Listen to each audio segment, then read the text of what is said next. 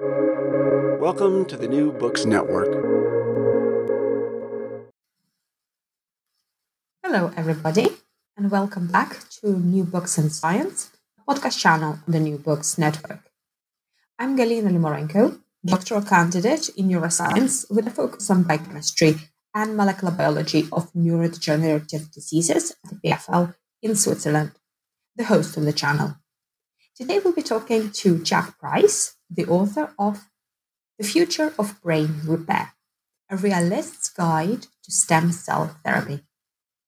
A scientist assesses the potential of stem cell therapies for treating such brain disorders as stroke, Alzheimer's disease, and Parkinson's disease. Stem cell therapies are the subject of enormous hype, endowed by the media with almost magical qualities, and imagined by the public to bring about miracle cures. Stem cells have the potential to generate new cells of different types and have been shown to do so in certain cases. Could stem cell transplants repair the damaged brain?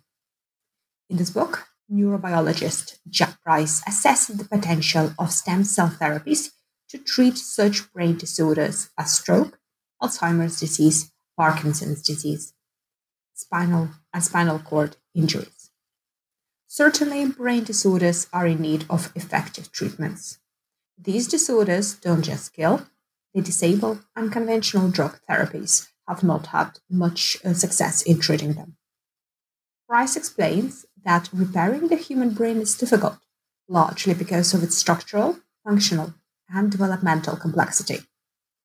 He examines the self-repairing capacity of blood and gut cells and the lack of such capacity in the brain, describes the limitations of early brain stem cell therapies for neurodegenerative disorders, and discusses current clinical trials that may lead to the first licensed stem cell therapies for stroke, Parkinson's, and macular degeneration. And he describes the real promise of pluripotential stem cells, which can make all the cell types that constitute the body. New technologies, Price reports, challenge the very notion of cell transplantation, instead seeking to convince the brain itself to manufacture the new cells it needs. Could this be true future of brain repair? Okay, so it's my pleasure to welcome Jack Price today on our show. And welcome, Jack. Yeah, well, thank you for the invitation. It's good to join you. Yeah, pleasure to have you. All right, so we're going to start by asking you, how has the pandemic influenced you and your work? Because as we're living through these unprecedented times. Well, obviously, research work has become incredibly difficult. So my colleagues at the Institute of Psychology and Neuroscience, which is where I work, our lab has been shut down a lot of the time, or at least our occupancy has been reduced. So only maybe a half or a third the number of scientists could go in as normal. So that's been a real pain. But there's been a real plus side to it, I have to say. I mean, it's slightly odd the way these things work out sometimes. I really discovered that a lot of neuroscience seminars are now posted online. So whereas institutes used to organize their own seminars and lectures and keep them to themselves, they now share. And it's terrific. You can sort of dial into seminars all over the world. I've listened over the last few months to lectures in Japan, in Switzerland, where you are, and in the United States, absolutely all over. So that's been an unexpected plus. So there is a plus side, I suppose, to this otherwise pretty miserable situation. That's a great point. And also communication with the scientists that you would not speak to, isn't it? That's absolutely right.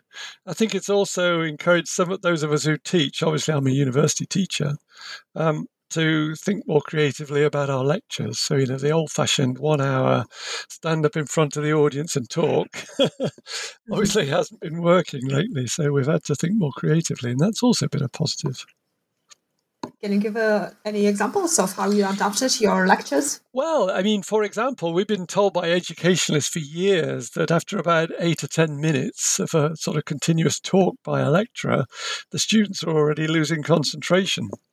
So, breaking a lecture up into bite-sized pieces and sort of interspersing those pieces with sort of questions, and now tell me about this, think about this, just breaking up the monotony of listening to somebody just talk for an hour.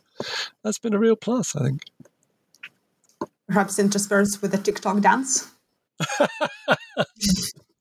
Yeah, that's right, something like that. Yeah, quite a few lecturers now add music, so that they put a little pause of music in and ask the students to think or do something while the music plays.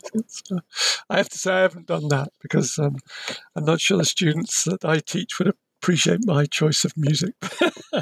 But that's I'm sure your lectures are engaging enough to keep them focused. Well, I like to think so, Excellent. All right. So can you tell us more about yourself, your background? Yes. Well, I'm a developmental neurobiologist by training. So I trained first at the Open University here in the United Kingdom, and then at University College, where I worked with Professors Anne Mudge and Martin Raff, two outstanding neuroscientists. So I was very lucky to work in that team. I suppose I then did postdoctoral training at MIT in Boston in the United States. And then returned to the UK after that. I've had a succession of positions since then. I've been a professor, as I've said, at King's College at the Institute of Psychiatry, Psychology and Neuroscience for a good many years now.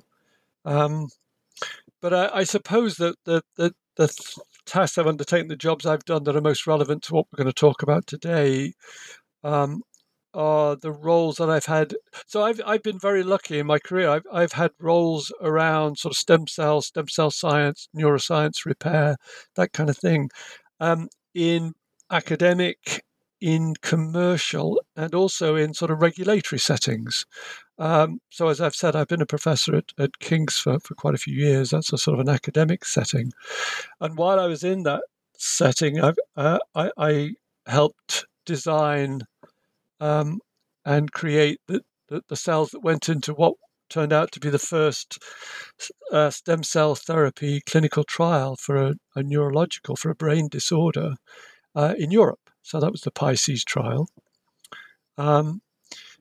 I also, for a few years, was director of molecular neuroscience at SmithKline Beecham, which, as you know, it's now part of GlaxoSmithKline, but it was a major pharmaceutical company based here in the UK. And for 3 years, I was head of the Division of Advanced Therapies at the National Institute for Biological Standards of Control, which is part of the MHRA, so the medicines regulator here in the United Kingdom. So I very much saw medicines development and therapeutics from a sort of regulatory perspective. And while I was doing that job, I was also director of the United Kingdom Stem Cell Bank. So you may be aware that the UK, I think uniquely in the world, has a stem cell bank which was authorised by Parliament. So it's actually set up by the UK government, and I was director of that for several years. So I suppose I like to think that I've sort of seen stem cell science, I've seen stem cell therapeutics, cellular therapeutics and advanced therapies generally from a number of different perspectives. So that's me, I suppose. So yeah, looks like you tried your hand in the industry, in academia, in regulatory disciplines. So can you tell us, why did you choose academia? Was that your initial that was sort of aspiration? That was my sort of first love, and I've spent far more years in academia than in any other environment. It's research, isn't it? You're in research, you know exactly what I mean. There's nothing quite like the feeling of discovering something for the first time, looking down a microscope and seeing something and realizing you're the first person to really see that. So nothing can substitute for that, I suspect. So academia is sort of my first love, and that's where I've spent most of my time. Yeah, for sure. Nothing compares to that feeling. But as we know, there are a lot of tribulations and sort of trial and errors in in academia. So do you have any Indeed. advice for our young early career young researchers? I don't know. I mean, it's very difficult to give generic advice. I mean, Mhm. I've been a mentor in the academic environment, and giving advice to junior people coming through is very, very important. I'm slightly leery about giving generic advice because, to be perfectly honest, that certain people are clearly going to do well in academic neuroscience and just need to be encouraged to keep going. Others have to be encouraged to look for something else. I feel quite a few scientists keep going in an academic environment when it really is clear it's not for them. You'll be aware that the sort of pyramid in academic promotion with academia is a very sort of sharp pyramid. There are jobs in sort of senior academic posts probably for less than 10% of the people who come through with PhDs. And there are lots of other great jobs out there. Like I say, I've worked in a regulatory setting, in commercial settings. There's some very rewarding and very interesting careers out there. I think it's important to, if you're really sure you want to be an academic, sure, you've got to go for it and work hard at it, and hopefully it'll come right. But it's important not to be blinded by other opportunities that might come your way. That's great advice, and really appreciate your honesty. Okay, so just before we start, so you are a developmental neurobiologist. Yeah. Can we, if from the beginning, just define what difference is how different is developmental neurobiologist from neurodegenerative disease biologist? Because these two sound very similar, but at times you have to make that distinction. Yes. Well, I suppose you could argue that they're at opposite ends of the neuroscience spectrum in sort of time, in terms of time. I mean, developmental neurobiology obviously tends to concentrate on how the nervous system develops, starting in the embryo and through the fetus and into early life. Whereas neurodegeneration, I mean, not exclusively, of course, there are neurodegenerative disorders that start in childhood, Batten's disease and others like it. But neurodegeneration mostly, I suppose, would be considered to be that set of diseases suffered by the elderly. So, Parkinson's disease, Alzheimer's disease, disorders of that kind. So the pathology of those disorders is really quite distinct in lots of different ways from the processes that govern development. That said, molecular and cellular mechanisms tend to be common right across all biological processes. So quite often we find ourselves studying the same processes, albeit with a different sort of bias. I'm trying to think of a very specific example, but I mean, you told me earlier that you're working on tau. Well, tau is obviously pivotal in Alzheimer's disease, or at least that's what we think. But tau is a really significant protein in the development of axonal connections. So, one of the major proteins involved in extending an axon for a baby neuron is the tau gene, tau protein. So quite often we end up studying the same things in a different context, I suppose. Yes, exactly. And tau is also involved in cell division, which is indeed. Yeah, and nothing's more important than cell division during development, of course. Yeah.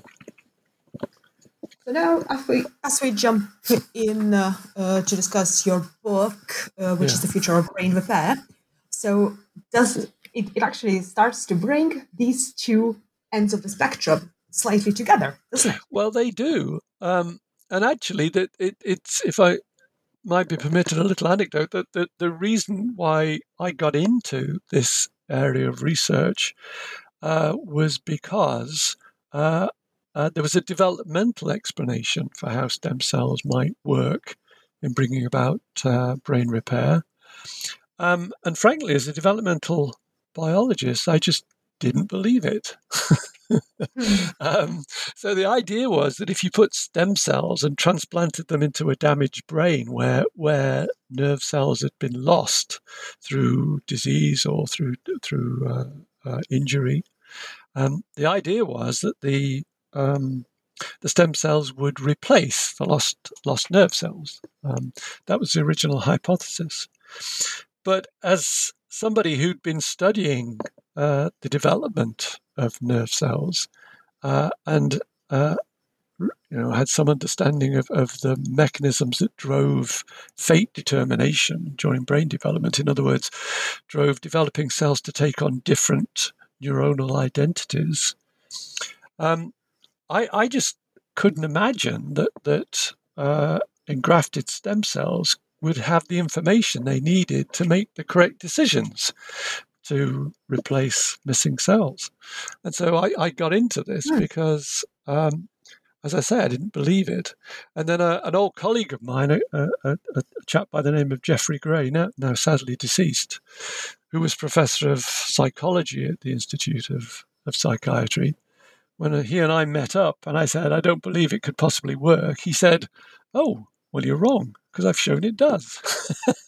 And then he described to me a series of experiments in which he'd shown categorically that if you injected stem cells into the brain of an experimental animal that had suffered brain damage, then sure enough, the animal got better. So functionally, it showed recovery. And it was the fact that I couldn't imagine how that could possibly happen that sort of got me into this area of research. Was there a specific brain region that these were injected into? Yes. Well, he started working on the hippocampus. And as you know from somebody studying neurodegeneration, the hippocampus has been the focus of a lot of attention from neuroscientists. The development of the hippocampus is interesting, but the role it plays in, for example, memory formation, in the control of affect, so the control of emotions, and in neurodegeneration, because it's a pivotal site of cell loss, particularly in the development of Alzheimer's disease, and as I said, has attracted a lot of attention in that regard. So what Geoffrey and his colleagues showed, and I'm obviously going back a long time now, this is sort of 20 years ago, was that if you injected stem cells into an animal that had a damaged hippocampus, then sure enough, they recovered. And you could show that by showing that the memory loss that they otherwise had sort of improved following the engraftment of stem cells. So, yes. Was this engraftment without any other cofactors or some signaling molecules? It was. Yeah, absolutely it was. And we thought at the time, and we had some evidence that it was indeed because of cell replacement, that the stem cells were turning into the hippocampal neurons that had been lost because of the injury. But we subsequently discovered that it was something else was going on. And that led us and several others working in the same field at the same time to identify what we now tend to call the bystander effect. And that was this very strange phenomenon that we still don't really understand, by which when you engraft stem cells into a damaged brain, they seem to do something other than cell replacement. They seem able to encourage the damaged brain to repair itself. And several things happen following the engraftment of these cells. The brain starts to build new vasculature. It encourages its own immune system to get more involved in the brain repair, and that has positive effects. It encourages plasticity amongst the host stem cells, so that the brain's own stem cells become activated and make more neurons. Quite a few things happen, and it turns out that thinking about stem cells just in terms of what they could give rise to, so in other words, thinking about them in terms of the other types of cells they could produce, was missing something very, very important about stem cells, namely that they're actually just very sensitive cells. The cells very sensitive to their environment, and they respond to their environment. And where they sort of sense damage, where they sense cell loss, they do a number of things to bring about sort of functional improvement. And that's been one of the great discoveries, I think, from not only our work, of course, lots of labs have discovered this. And it's been one of the really pivotal findings that has emerged from stem cell research in the last couple of decades. So how do these brain stem cells differ from other types of stem cells in the body? Well, that's a very good question. And to be honest, we're not entirely clear still about that. The trivial answer is that they make brain cells, whereas other types of stem cells make other types of cells. So, for example, you'll be aware that in your bone marrow, you have a population of stem cells that make blood cells. And you're absolutely dependent on that population of bone marrow cells to keep you replenished with red cells and lymphocytes and macrophages and all the other white blood cells that make up normal blood complement. So, that's the difference between those cells. But more importantly, of course, is what's the molecular difference between different types of stem cells that make them attuned to the different settings they lie in. We don't really know the full answer to that, although in the end, of course, it's the genes that those different stem cell types express and the behaviors those genes push the cells towards. But it also depends on something we're now very interested in stem cell science, what we call the stem cell niche. So the niche, the site where the stem cells live, where they find themselves, is really important, and the cells interact with the other factors in that niche. So the other cells and the extracellular matrix, and so on and so forth, that make up the niche, and it's together with the niche that they find themselves in that the cells adopt the behaviors they adopt. So it's a very elegant piece of biology, the stem cell niche and how it behaves. So does this niche environment have to be healthy for stem cells to develop correctly? Well, that's certainly true. I mean, as you would imagine, like all biology, it's easily disrupted and things can go wrong. And if it's not working properly, that's the case. But of course, in a sense, it really comes into its own when things aren't quite optimal. So, in the bone marrow niche, for example, which, as I say, we now understand pretty well. People have sort of hematologists and immunologists have been working on it for many, many years. And one of the things we now realize is that it's very sensitive to things going wrong. So, if you have a bleed and you lose blood, the stem cell niche quickly senses that and turns on the production of more blood cells to replace the ones you've lost. So therefore you can, rest easy going and donating a pint of or a half a litre of blood every whatever 3 or 6 months if you're a blood donor, confident that your bone marrow will respond and replace it very, very quickly. So they're very much sensitive to things not being quite as they should be and react accordingly. Okay, so let's take perhaps maybe a more specific example. So say we have neurodegeneration in hippocampus due to AD, so in a person. Yeah. So the suggestion would be to take stem cells from outside and inject them into this area, right? Yep. And people are doing that. So in experimental animals, there is some evidence that approach works. Whether it'll be viable in patients, I don't think is entirely clear yet. I think it's fair to say that Alzheimer's disease is one of the less well-developed stem cell therapeutic approaches at this time.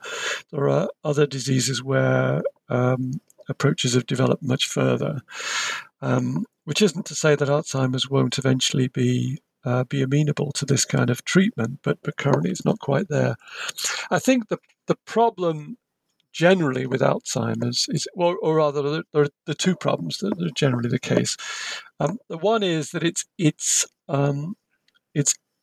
it's a very widely effective neurodegeneration, if that isn't a strange way of putting it. In other words, brain cells are lost more or less all over the brain. So you mentioned the hippocampus, and that's one of the sites where it seems to get started. But eventually, and quite quickly, within a few years, the brain cells are lost really all over the cerebral cortex and elsewhere. So that makes it a challenge. It's almost certainly not going to be sufficient to replace brain cells in just one region. Somehow you'd have to induce the entire brain to replace itself, and that's an enormous challenge. And then the other problem, and there are several neurodegenerative disorders where this is the case. The second problem is that by the time the disease is really noticeable, by the time there's a clear clinical evidence of onset of dementia, the disease has already progressed really quite a long way. This is a similar problem in Parkinson's disease. It's been estimated that the vast majority of the dopaminergic neurons, which seem to be really pivotal in Parkinson's disease, by the time the person presents with symptoms, probably the majority of those dopaminergic neurons have already been lost. So you can imagine that really makes it really quite a challenge. Yes, but there is also a trial going on in Japan at the moment in injecting the iPSC derived neurons. Yes. So really interested to see how that turns out. Yes, absolutely. No, absolutely. There are, as I've said, there is data in experimental animals, and that's led, as you've said, to clinical trials. And iPS cells, all our audience might not know what they are, but these really supremely flexible stem cells are really the source of choice now for starting a therapeutic approach like this. And absolutely, Alzheimer's disease is certainly going to be a potential target. So, do these injected stem cells have potential to turn into all sorts of neuronal cell types, like glia, oligodendrocytes, or neurons are predominant type? Well, before I answer that, let me try and make an important distinction. So in some therapeutic approaches, it's actually the stem cells themselves that are injected. The trial that I've been involved in over a number of years for stroke, that was the case. But we just mentioned iPS cells, which is, as you know, is one type of pluripotent cell. When a therapeutic is being derived using those cells, it's not the stem cells themselves that are injected in the brain. That wouldn't be safe for a variety of reasons we can perhaps talk about. But rather, the cells are turned into brain cells first. And it's the brain cells, the sort of fairly immature brain cells that are injected rather than the stem cells. So in a number of disorders now, these iPS cells or embryonic stem cells, which is another variety of pluripotent cells, are differentiated into a particular type of brain cell type, the type that seems to be most important in that particular disease. And it's those brain cell types that are injected into the brain. So probably the best examples of that, the two most advanced examples of that currently would be Parkinson's disease, and then a disease of the eye, so macular degeneration, age-related macular degeneration. So in Parkinson's disease, it's the loss of the dopaminergic neurons, as I've already mentioned, that project to the forebrain. It's the loss of those cells that really has the really big impact on mobility, on the ability of a patient to initiate movement. And in the case of the macular degeneration, it's the photoreceptors, the loss of photoreceptors that's most pivotal. And there, what's injected is a cell type called the pigment epithelium, for reasons that we can perhaps go into they play a support role, and it turns out they're the most important cell type there. So in each case, then the iPS cells are being used to make the therapeutically most appropriate cell type, and it's that's injected into the brain. So as you mentioned, the macular degeneration research is really getting advanced now, isn't it? Yeah, absolutely. It's the most exciting. Well, as I say, that and Parkinson's disease are probably the most advanced at this present time. Very exciting developments in that field. Yeah. Are there other systemic circuitry, so peripheral nervous system diseases that can be also targeted using stem cells? There are. So again, there's a number of different disorders that are being addressed. One of the things that's been looked at is atrial peripheral nerve injury. So it's been known for quite a long while that if you can provide an appropriate substrate, then nerve cells will regrow their connections. So where there's been an injury, for example, in a peripheral nerve or in a projection from the spinal cord, if you can put an appropriate pathway for the newly growing axons to grow along, then there's evidence that you can reconnect those nerve fibers, and stem cells or stem cell derivatives are thought to possibly play a role in that. So there are a number of investigators now looking at that. One of the more intriguing avenues that are being considered now is a disorder called Hirschsprung's disease. And that's this horrible congenital situation where children are born essentially without an enteric nervous system. So the enteric nervous system is the intrinsic nerve cells that occupy the gut. And gut motility and a lot of activity in the gut is controlled by these enteric neurons that surround the gut wall. And these children who are born with this Hirschsprung's disease simply don't have any of those nerve cells. So some investigators now are starting to try and think if they could replace those, and that would make an enormous impact on the lives of those children. So that's an area to keep an eye on. Really interesting. A lot of developments. Yeah. Oh, absolutely. Yeah. So, with regards to central nervous system stem cell therapy, does it have to be combined with activity-based repair? So, for example, the brain circuits that are being used more, do they need to be used more to get repaired? That's a good question. There's no definitive answer to that yet. In experimental animals, there is evidence that that's the case. We don't know in patients, but I have to say I'd be very surprised if that wasn't true, because we know that encouraging patients, say following a stroke, for example, would probably be the best example. Encouraging patients in the use of the limb or whatever it is that the stroke's really affected, can bring about recovery, can aid recovery. And I'd be very surprised if there wasn't a synergy between that and a cell therapy approach. But as far as I know, there's no evidence for that in patients at the present time. There's a lot of anecdotal stuff around patients. I mean, one of the big problems, maybe we want to talk about this, is that at the present moment there are no actual licensed therapies for neurodegenerative or any CNS disorder.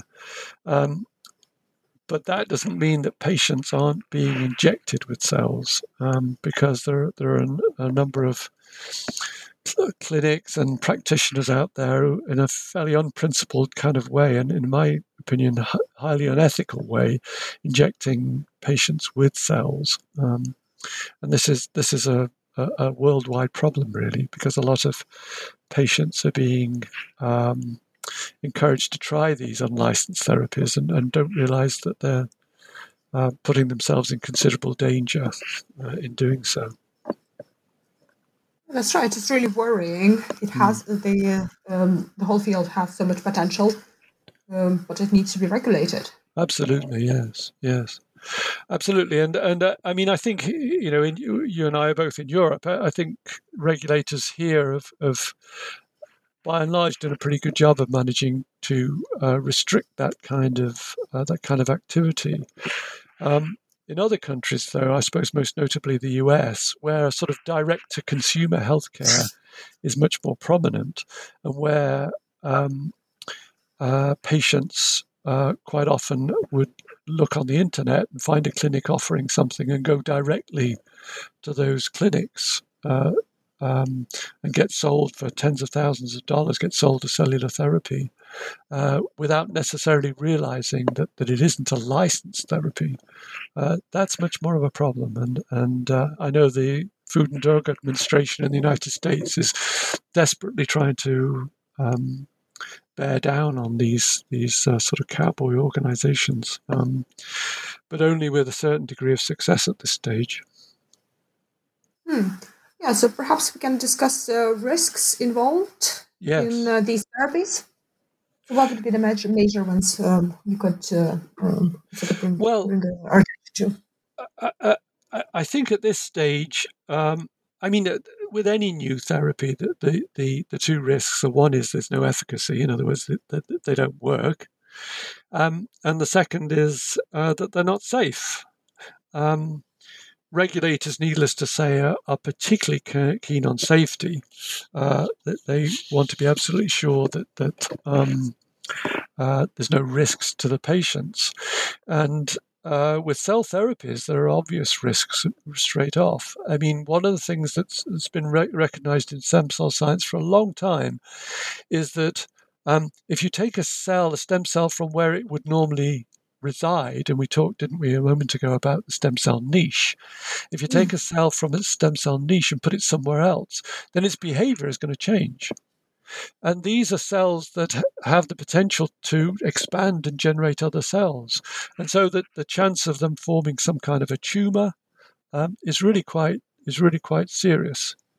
Now, I think we can be fairly sure that before any therapy gets a license and becomes a properly available therapy, that potential will have been looked at very, very carefully.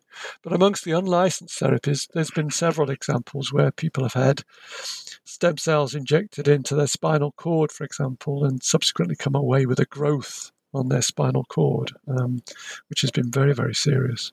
So there are certainly examples of that. One of the problems is that stem cells, or in fact just cellular therapies, so whatever the source of the cells, are very, very difficult to produce consistently.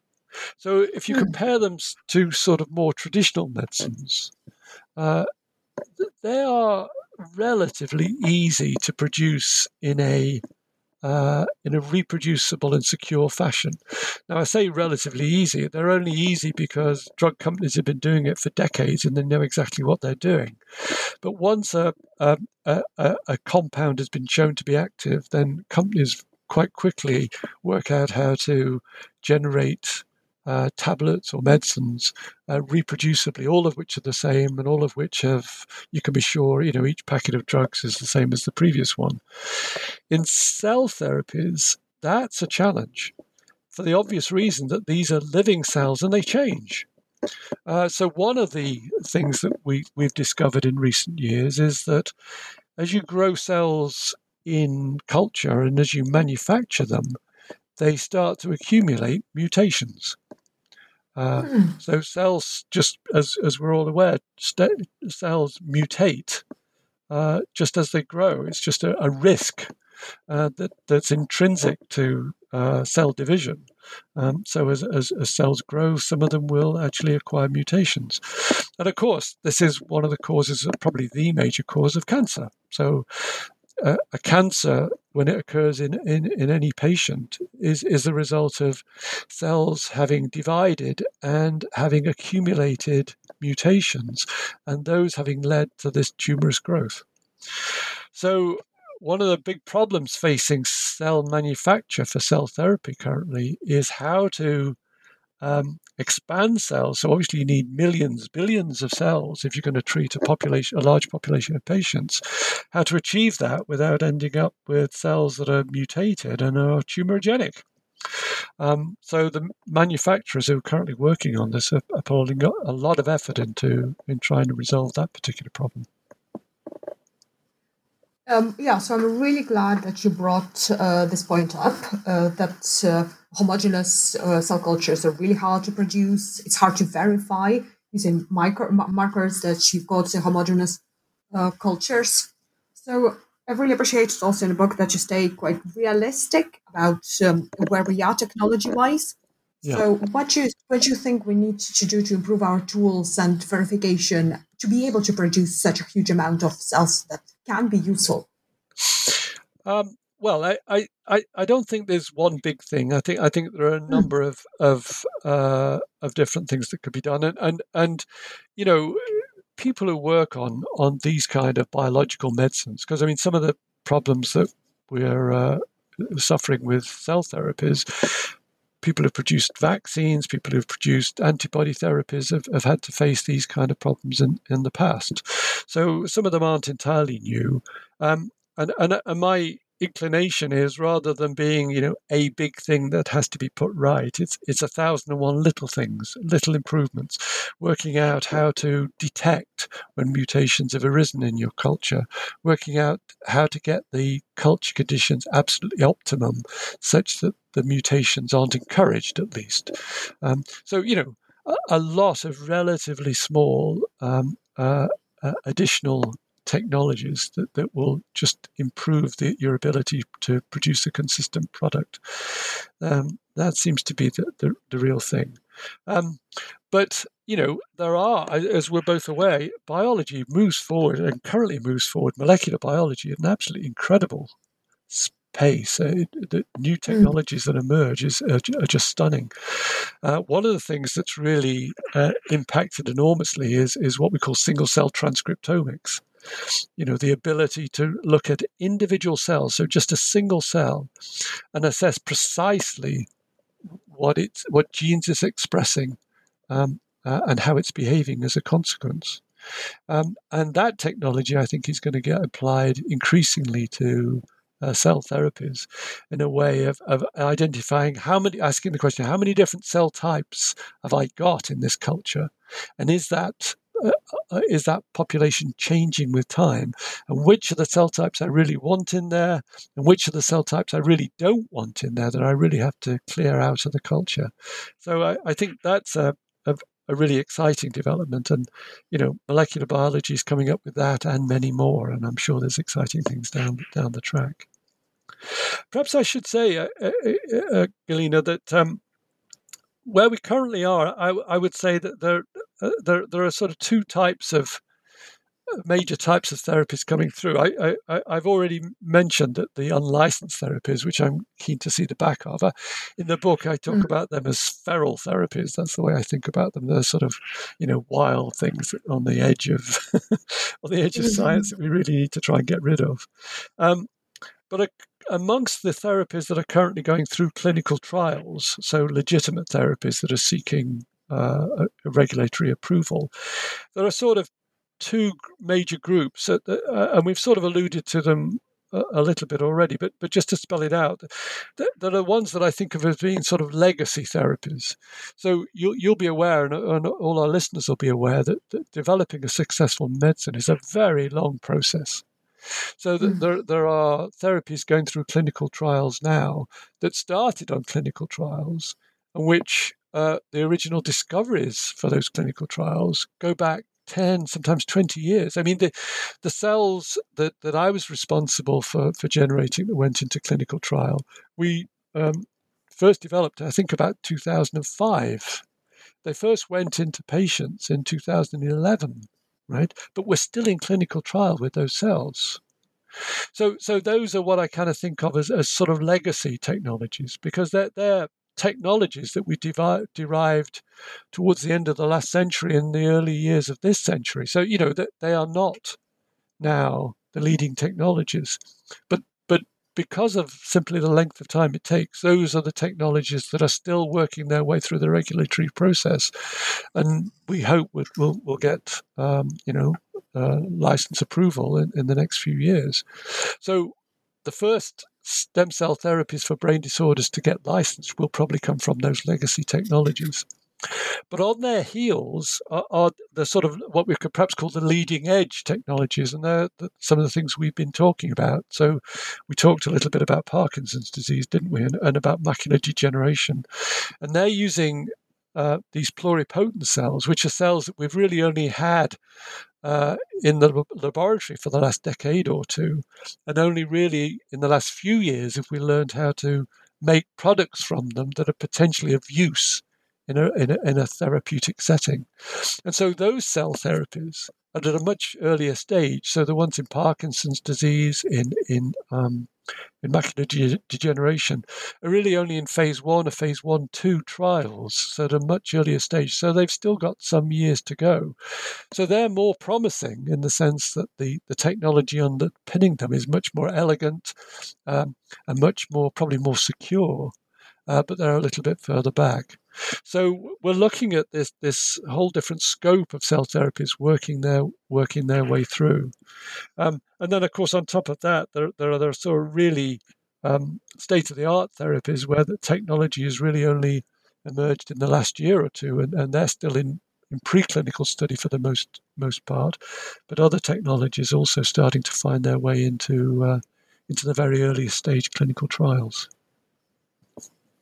Yes, it's a great point. The complexity should never be underestimated with anything coming through with the cell, starting even from the single cell cultures like HEC293, which have tetraploid and a half genomes. Yeah. There's also transcriptomic technologies, and Yes. they will come really handy.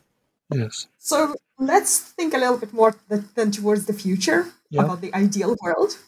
So say in about 50 years, I notice that my memory is starting to get really, really bad. And I go to the clinic and they say that part of my hippocampus started degenerating. So how, in this scenario, do you see this stem cell therapies being applied? Well, so the only honest answer is I don't know. But let me, if I may, let me offer you two alternatives. So when you reach my age and your memory starts to fade, my guess is that stem cell therapy actually by that stage might have been superseded by a couple of other possibilities. So let me offer you two that might have happened by then that you can look forward to. So one of them is what we might call, what's typically called direct reprogramming.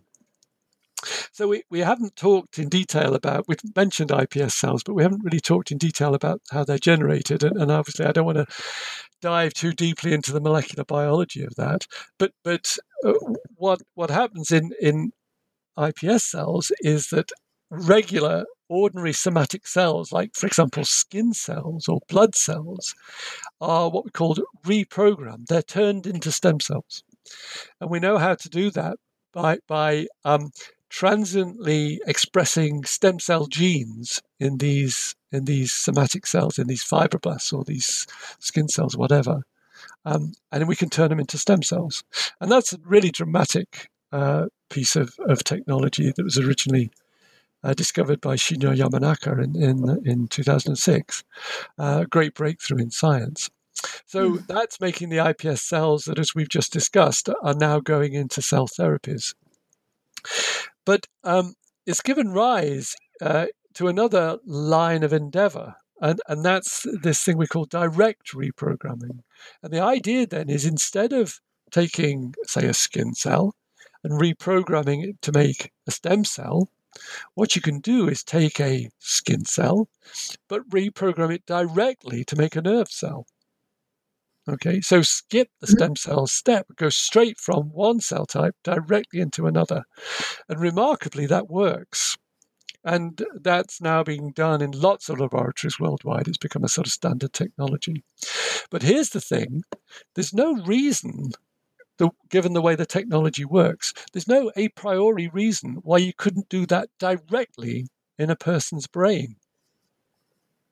So the idea would then be that instead of injecting stem cells into your hippocampus because your memory's failing, what could be done, theoretically, would be inject the vector carrying the reprogramming factors into your hippocampus.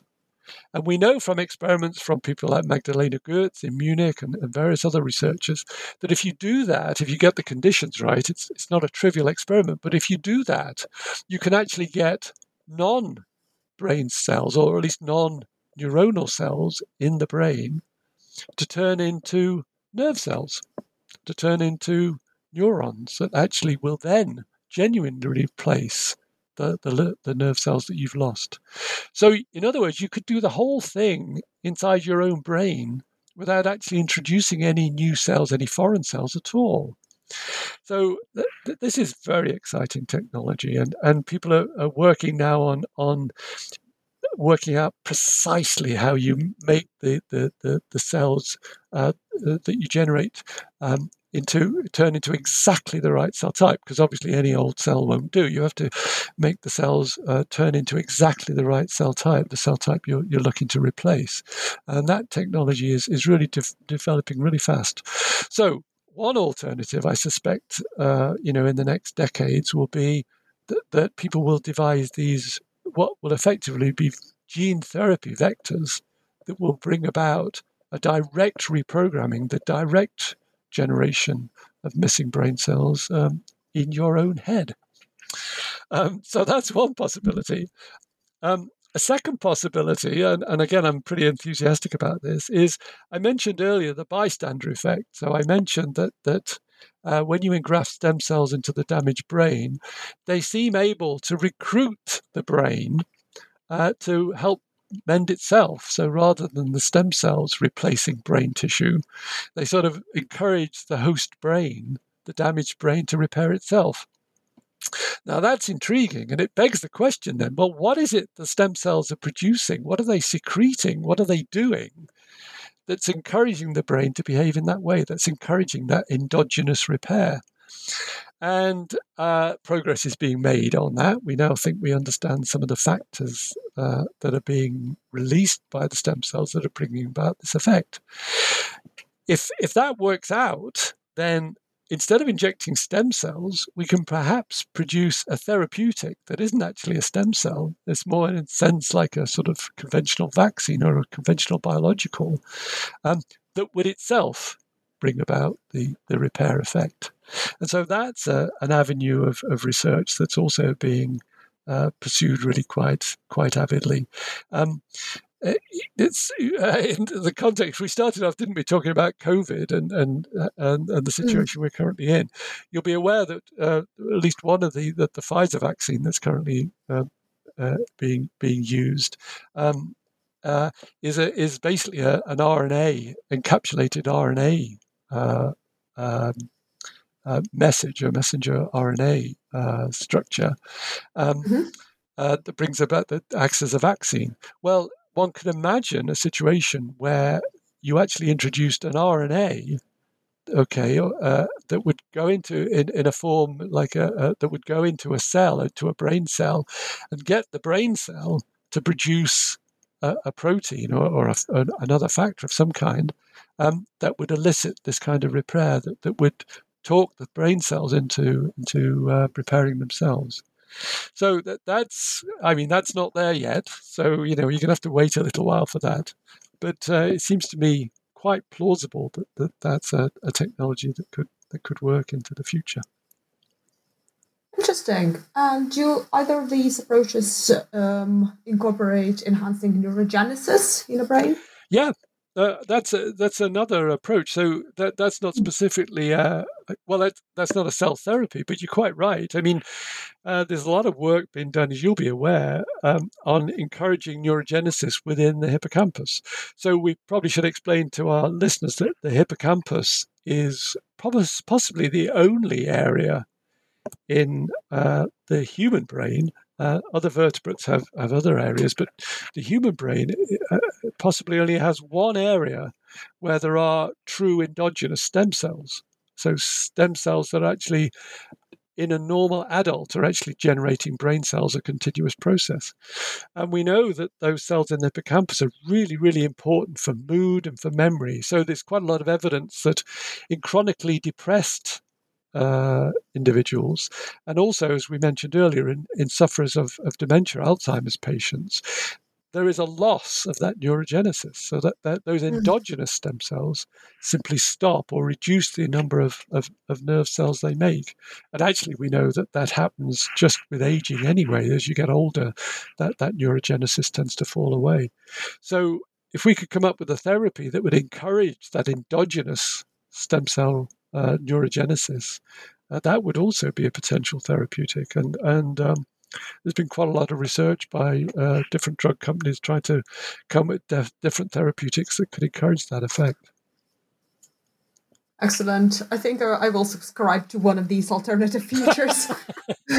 I know. I mean, one of the scary things about cell therapy is what you have to go through to have it. So you get wheeled into an operating theatre. You get a hole drilled in your head, and somebody shoves a needle in and squirts in stem cells. It works, but it's not to say it isn't fractionally scary. Actually, just to say, if I may, one of the other things you're asking me how things are going to develop, technologies are going to develop in the future. One thing that's already happening is that the delivery of stem cells, the delivery of cell therapies, is becoming much more sophisticated.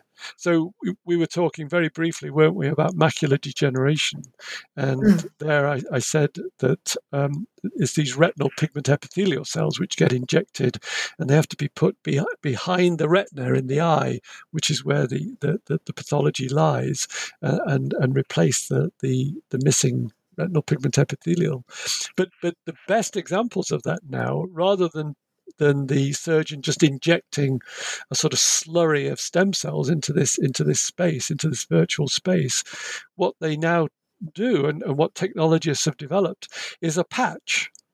So what they actually inject isn't just cells. It's a patch. It's a piece of artificial membrane on which the retinal pigment epithelial cells, these important retinal cells, have been grown as a very specific layer. So it's sort of like sticking this patch in behind the damaged retina, and where it sort of immediately lies as an intact structure rather than just cells swimming around. And it's quite clear that has a much improved therapeutic effect. And I suspect this is another development that's going to increase in the future. That the way we've done it in the past, where, as I say, you just inject a sort of an aqueous slurry of cells. That's. I mean, could you imagine a more primitive way of introducing cellular material into something as complex and as delicate as the brain than just squirting cells in a aqueous suspension? Yeah, perhaps all of these legacy technologies, they're going to serve their time and then vanish. Absolutely, yeah. We can do better. We will do better. Excellent. So that's a really fascinating topic, and just so much to be hopeful about for the future. Okay, so we've taken a lot of your time today. So I would like to ask, what are you currently working on? Well, I'm working on another book. My other big interest in recent years has been autism, and particularly in the context of neurotypical versus alternative behaviors. So, I mean, just to go backwards, the reason why I wrote the book we've been discussing about brain repair was I was very conscious that there's a huge amount of hype around stem cells and the potential for brain repair. My sense is that too many people believe the hype and believe the nonsense because they don't really understand the biology. And the biology can be immensely challenging, but at the same time, in some ways, it can be quite simple. Some of the concepts are really not that difficult. And I wrote the book we've been discussing in an attempt to try and explain, why the brain doesn't repair itself, why it needs help, what kind of helps might work, and how we might go about delivering them. So autism and the divergence of sort of autistic individuals with autism from what we might call neurotypicality is another process that we're starting to understand the biology of. So it's a neurodevelopmental disorder. Something happens in utero that diverts that baby into a different trajectory, and we've certainly not cracked it by any means. We're by no means fully understanding what's going on, but we've got really quite a grasp of some of the elements of it. And so I'm currently working on a book trying to explain the neurodevelopmental aspects of autism, and I hope people will find that of interest also. Oh, for sure. That's amazing. I'm really hoping you're going to come here to talk about it. Yeah, well, I'd love to. I've got to finish it first, but I would love to talk to you about it in the future. Yeah, absolutely. So where can our listeners find more information about the book and also your work? If you go to my book's published by MIT Press, and the MIT Press website, you'll find it on there. You can buy it from any good booksellers. So you'd find it at Waterstones, you find it at Amazon. It's available. If you Google me, you'll find me and my website, and I talk a bit more on my King's College London website about other things I do. I also have a blog. I have a blog on the Psychology Today webpage, and in fact, I posted a blog just on Friday. So again, you'll find more information on some of the things we've talked about today, and quite a lot about the autism that I'm working on currently. You'll find quite a lot of on that blog site. So those are places people can go if they want to know a little bit more. Excellent. Okay, so thank you so much for coming here today. I learned a lot, and I'm sure that our listeners are going to find your book completely exhilarating, to be honest.